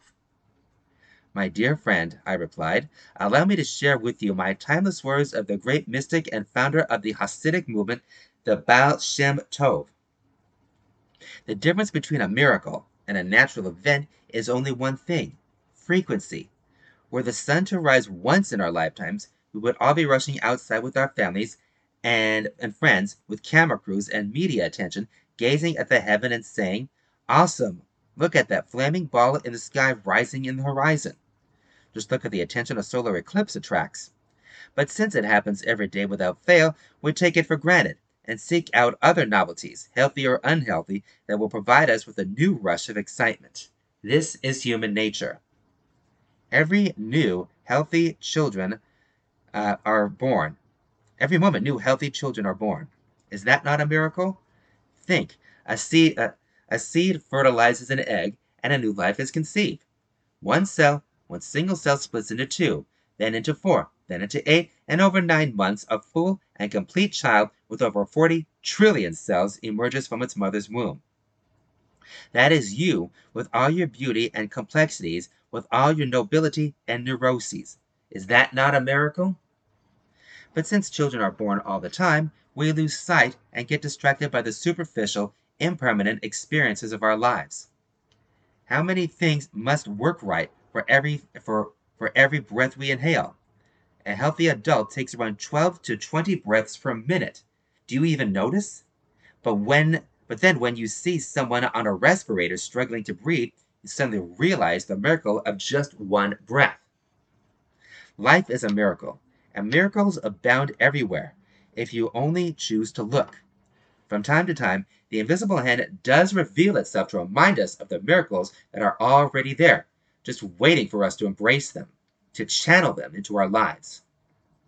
When asked, where is God? Reb Menachem Mendel of Kotsk said, wherever you let him in. If I may side by side irreverently cite Michelangelo, when he was asked how he sculpts those beautiful angels in the marble, he appropriately replied, I see the angel trapped in the marble, so I carved and carved to set it free. The Jets' miraculous win in the days when we prepare to enter a new year and celebrate the collective birthday of the human race on Rosh Hashanah reminds us of the miracles and angels trapped in our material, distracted lives, and the call of the shofar awakens us to do our part in unleashing them. Our prayers and good deeds carve away the outer excesses, allowing our souls to emerge and shine. On Rosh Hashanah, after Adam had sinned, God cried out to Adam, where are you? And this is the question we are all asked on this day. Where do you stand in your life? Have you betrayed yourself and your destiny? Are you present, serving as my partner to transform this world into a spiritual garden? Are you living up to your mission and calling? I recall a cynical guy asking me at one point of my classes, hey, can a tzaddik, a pious, God-fearing person, fly? I simply replied, I don't know if he can fly, but I can tell you that for him or her, walking on earth is as miraculous as flying. Every step we take, every breath we make, every fiber of existence is brimming with enormous energy and potential. If anything, the jet's improbable win opens our eyes and ears to seeing the miracles in every moment. To see, in Blake's words, a world in a grain of sand and a heaven in a wild flower, hold infinity in the palm of your hand and eternity in an hour. To experience the extraordinary in the ordinary. That was the Immaculate Reception by Rabbi Simon Jacobson from the My Turn section. Rabbi Simon Jacobson is the author Toward a Meaningful Life from Morrow Publishing, 1995-2021, and the Dean of the Meaningful Life Center. Website is www.meaningfullife.com. All right, also from the My Turn section, this is called Yom Kippur, A Womb of Compassion by Rabbi and Cantor Eva Robbins. The most intense of all the holidays is Yom Kippur, the Day of Atonement, filled with an aura of heaviness and awesomeness. Most Jews feel this intense sense of dread. Even the most rational among us respond from deep in the gut, feeling ill at ease, desiring to receive explanation or some semblance of release from the weighty sense of guilt and remorse after confronting our misdeeds. We stand together, even if apart, expressing the many possibilities of destructive behavior, inappropriate or sinful, beating our chests and awakening our hearts to how far we can fall or stray. Kaparet, which means to cover, and is also the name of the top of the golden ark the Israelites carried through the desert that held both the broken and newly created tablets given to Moshe. It is as we are covered with the kind of schmutz, particles of unseemly molecules that hover within and around us, aware of a deep sense of diminished purity. We are reminded that two books lay before us, the book of life and the book of death, and our name is found somewhere amongst others in one or the other. To put salt in the wound of the liturgy goes on to describe the many possible ways we might come to our end, and though couched in the language of the Middle Ages, quite simply, it mentions all of the possible natural elements, fire, water, earthquake, etc., most of which we have seen in abundance over this last year. If we modernize the possibilities, then psycho-emotional spiritual possibilities abound. Overdose, suicide, mass shootings, anti-Semitic hatred, ill health, and disease. And yet for some, the book is just empty pages waiting to be filled. Aware that despite accidents and being the wrong place at the wrong time, we have the capacity to write our own future. Choosing moral, ethical, and caring behaviors towards others and ourselves, we can lift our lives in goodness. However, death is inevitable. Yom Kippur comes to remind us of that fact, since much of the ritual is purposefully created by the rabbis to enact our death, tasting tiny morsels of reality, and focus on what's truly important, cleansing our souls so that they can move into the next world free and unencumbered. We wear white, a reminder of the shroud we will be buried in, and deprive our bodies of the daily care and nourishment we need to stay alive, feeling grungy, hungry, and tired, a far cry from being full of vitality. We focus through prayer, song, and meditation on honesty, self-awareness, and crying out, attempting to elevate our neshamas, our souls, towards divine presence. Hamokom, the place of Rachmanas, compassion, we so need to feel cleansed and rebirthed. The irony is that at the very beginning of the Yom Kippur evening service, we state the essence of what Yom Kippur is about. It represents the day Moshe returned from the top of the Sinai, once again having encountered God, pushing, prodding, and cajoling God into forgiving the people for the sin of creating the golden calf, abandoning their newly formed relationship because of their own fears and insecurity. God, wanting to reject and destroy them all, is reminded by Moshe that at the very core of the Holy One is a heart of compassion and a desire to forgive. And in a moment of sublime intimacy, God says, I shall make all my goodness pass before you. The fullness of God's love and compassion overflows. God gives Moshe a replacement set of tablets. A second chance is to be had, and calls out Adonai, Adonai compassionate and gracious, slow to anger, and abundant in kindness and truth, preserver of kindness for thousands of generations, forgiver of iniquity, willful sin, and error, who cleanses. Even in the midst of taking responsibility for our actions, repeatedly we chant this phrase, a reminder that God loves the brokenhearted, reminded forgiveness is present and we can return. From the very beginning, we repeat the most crucial and benevolent statement.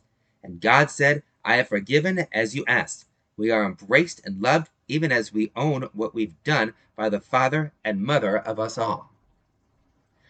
Rahamim, compassion, has the same root as the word rahem, a womb. There is no more compassionate space than that which holds each of one of us for 9 months, nourishing and protecting us into life. Yom Kippur is a moment re-entering the divine womb when we can be rebirthed anew, coming through with expansion and elevation, cleansed, strengthened, and reinvigorated. Love, grace, and compassion is truly the heart of Yom Kippur, and learning to emulate these divine qualities for ourselves and for others is one of the great opportunities we receive each day of atonement. That was Yom Kippur, A Womb of Compassion by Rabbi and Cantor Eva Robbins from the My Turn section.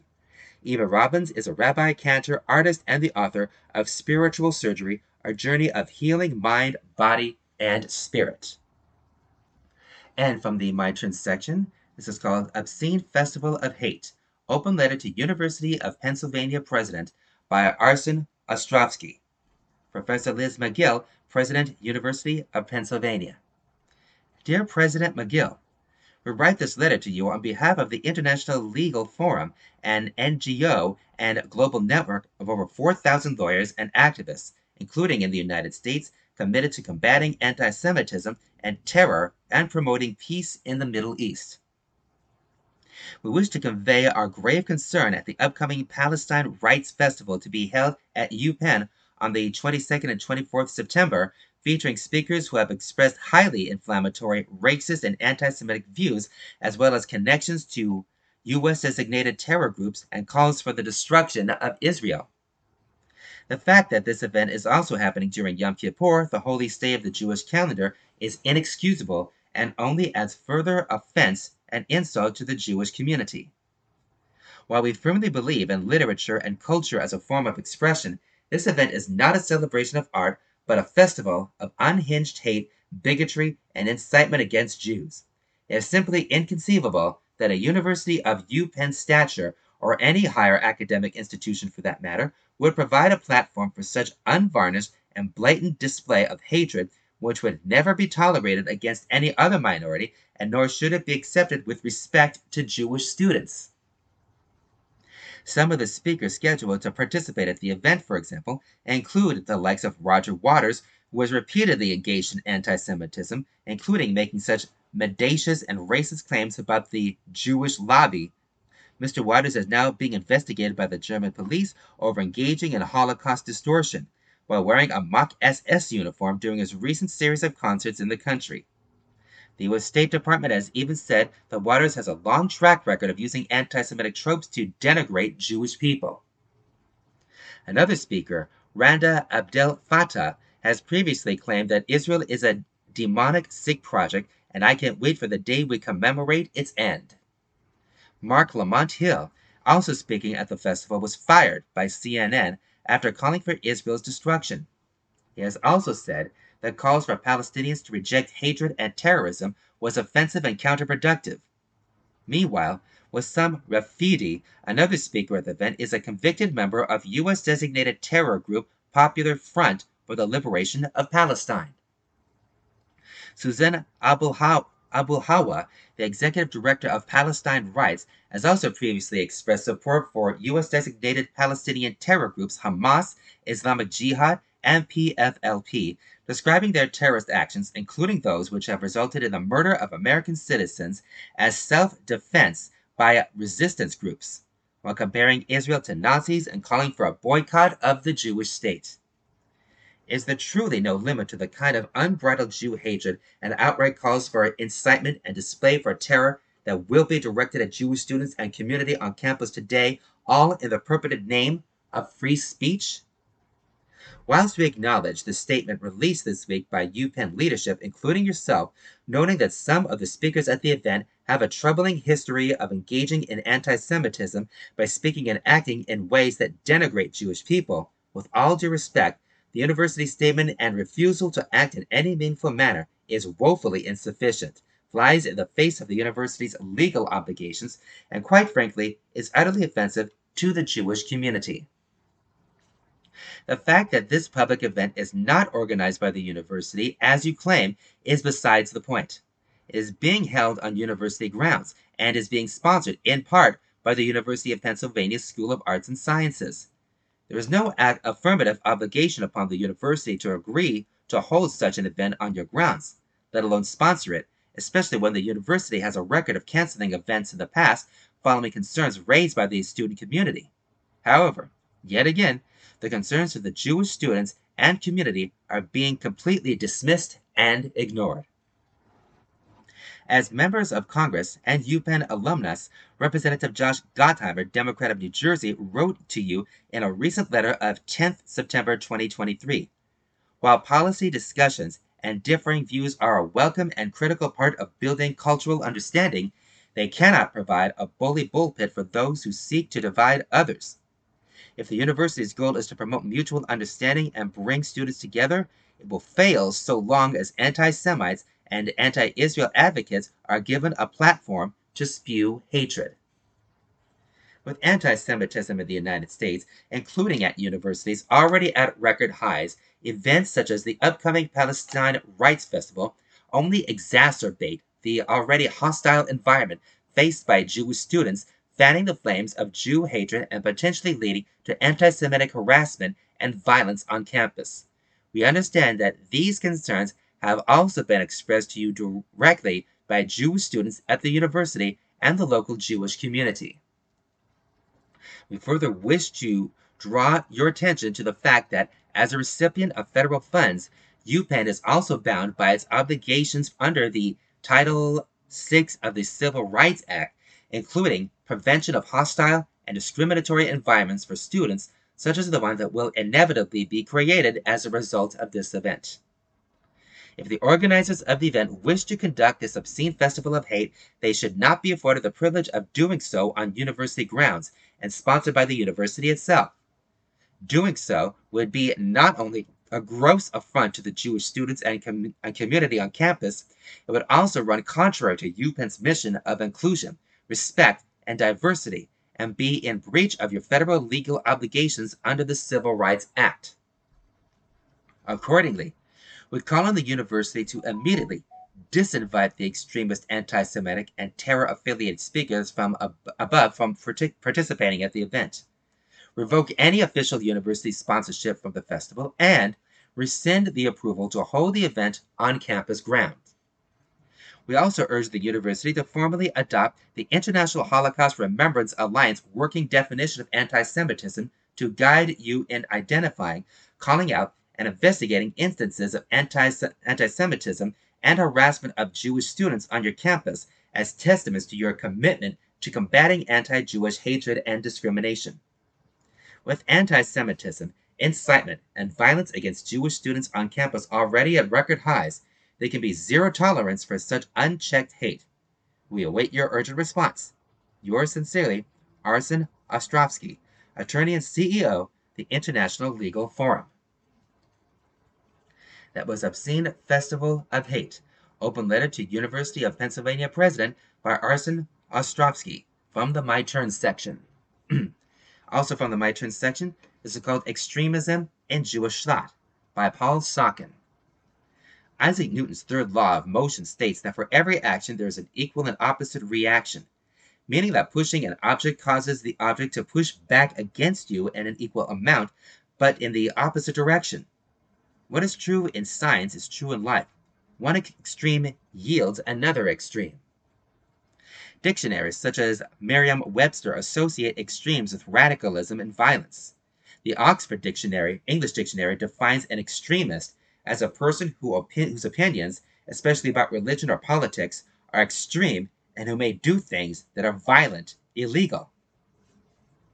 The philosopher Friedrich Nietzsche noted that the extreme positions are not succeeded by moderate ones, but by contrary extreme positions.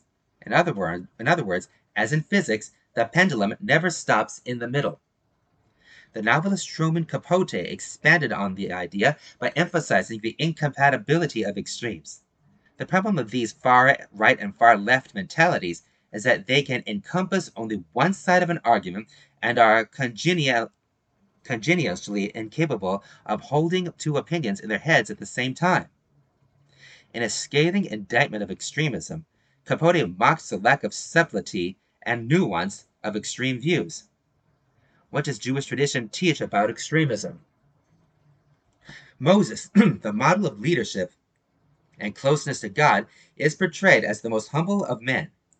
When he is informed that two Israelites were prophesying in the camp, instead of being jealous, he declares that he wishes all the Israelites were prophets. When Israelite behavior is egregious and God threatens to erase them from the earth and start over with him, Moses argues for mercy and compassion for his people, and they are spared. The medieval Jewish philosopher Maimonides condemned extremes and encouraged moderate behavior. Nothing has pained us and exacerbated the wounds of our nation as much as all the ways of extremism and division have. For the perplexed of the generation, 13:19. And Maimonides, the rationalist, invoked Jewish history to call attention to the need for unity and cooperation. Jewish males are instructed in the Torah to wear tzitzit on their garments and on the talis in order to remind them to refrain from extremism in the application of all humans' characteristics. Akedat Yitzchak 77, 1-4. Finally, the Torah mentions the Nazir, a person who feels the need to be zealous in his observance beyond what is required. For example, he vows not to cut his hair and to abstain from wine. He is allowed a circumscribed time, and at the end, he must bring a sin offering. Why limit the time, and why a sin offering? In an effort to discourage extreme behavior, the Torah permits an outlet for such a person, but only for a set period, and the sin offering is a sign and a warning. A sign that, while there is room for nonconformity and even excess, it is not desired and not the norm, a warning that unchecked excess can lead to grave results. If so, in zeal for God, how much more so in the secular realm? So, we see that general culture and Jewish tradition value the middle road, reason and moderate behavior. The consequences of the alternative are known by all. Referring to Korach, the Israelite who challenges Moses' leadership for his own personal gain, Rabbi Jonathan Sacks compares him to the alpha male chimpanzee. Where there is hierarchy, there will be competition as to who will be the alpha male. This primitive behavior, when applied to the human sphere, has had ruinous results. Biblical Israel survived as a united kingdom for only 3 generations and then split into 2. Once split, it became vulnerable, and eventually all was lost. The result is what Thomas Hobbes called a perpetual and restless desire of power after power that ceaseth only in death. Rabbi Sacks reminds us that the extreme preoccupation with self and personal glory have had the direst consequences, not just for the individual, but also for the whole nation. Observing society in America and Israel today, especially in the political arena, we witness behavior more suited to alpha male chimpanzees than to a civilized society of enlightened men and women. If Jews, for example, after millennia of persecution in other people's lands, cannot understand that the single most important imperative for survival is the absolute necessity to work together, what hope is there for humanity? What does Or Le Goyim, a light unto the nations, mean, if not that? If our societies won't distinguish ourselves from chimpanzees and insist on ignoring history and tradition, then let us at least take note of the law of physics. Extreme attitudes and behavior invariably will cause an equal and opposite reaction, and once again, the world will bear the consequences. That was Extremism in Jewish Thought by Paul Socken from the My Turn section. Dr. Paul Socken is Distinguished Professor Emeritus and founder of the Jewish Studies program at the University of Waterloo. We're about to come to the end of another edition of Stan Dunn's Jewish Edition. Here's a quick ad from the same Jewish Journal, September 22nd to the 28th, 2023. It's a new year. Get noticed. Advertise in the Jewish Journal. Email Marty Finkelstein at martin@jewishjournal.com or call 213-368-1661, extension 242. And we have one more right here. This one is right here. Keep up with what's happening in town. jewishjournal.com/calendar. And folks, that'll do it for this edition of Stan Dunn's Jewish Edition. For everything that's happening with us Jews right here in the city, the state, the nation, Israel, and the world, find it all here. Until next time, everybody, this is your reader and host, Mark Braun. Shalom and peace.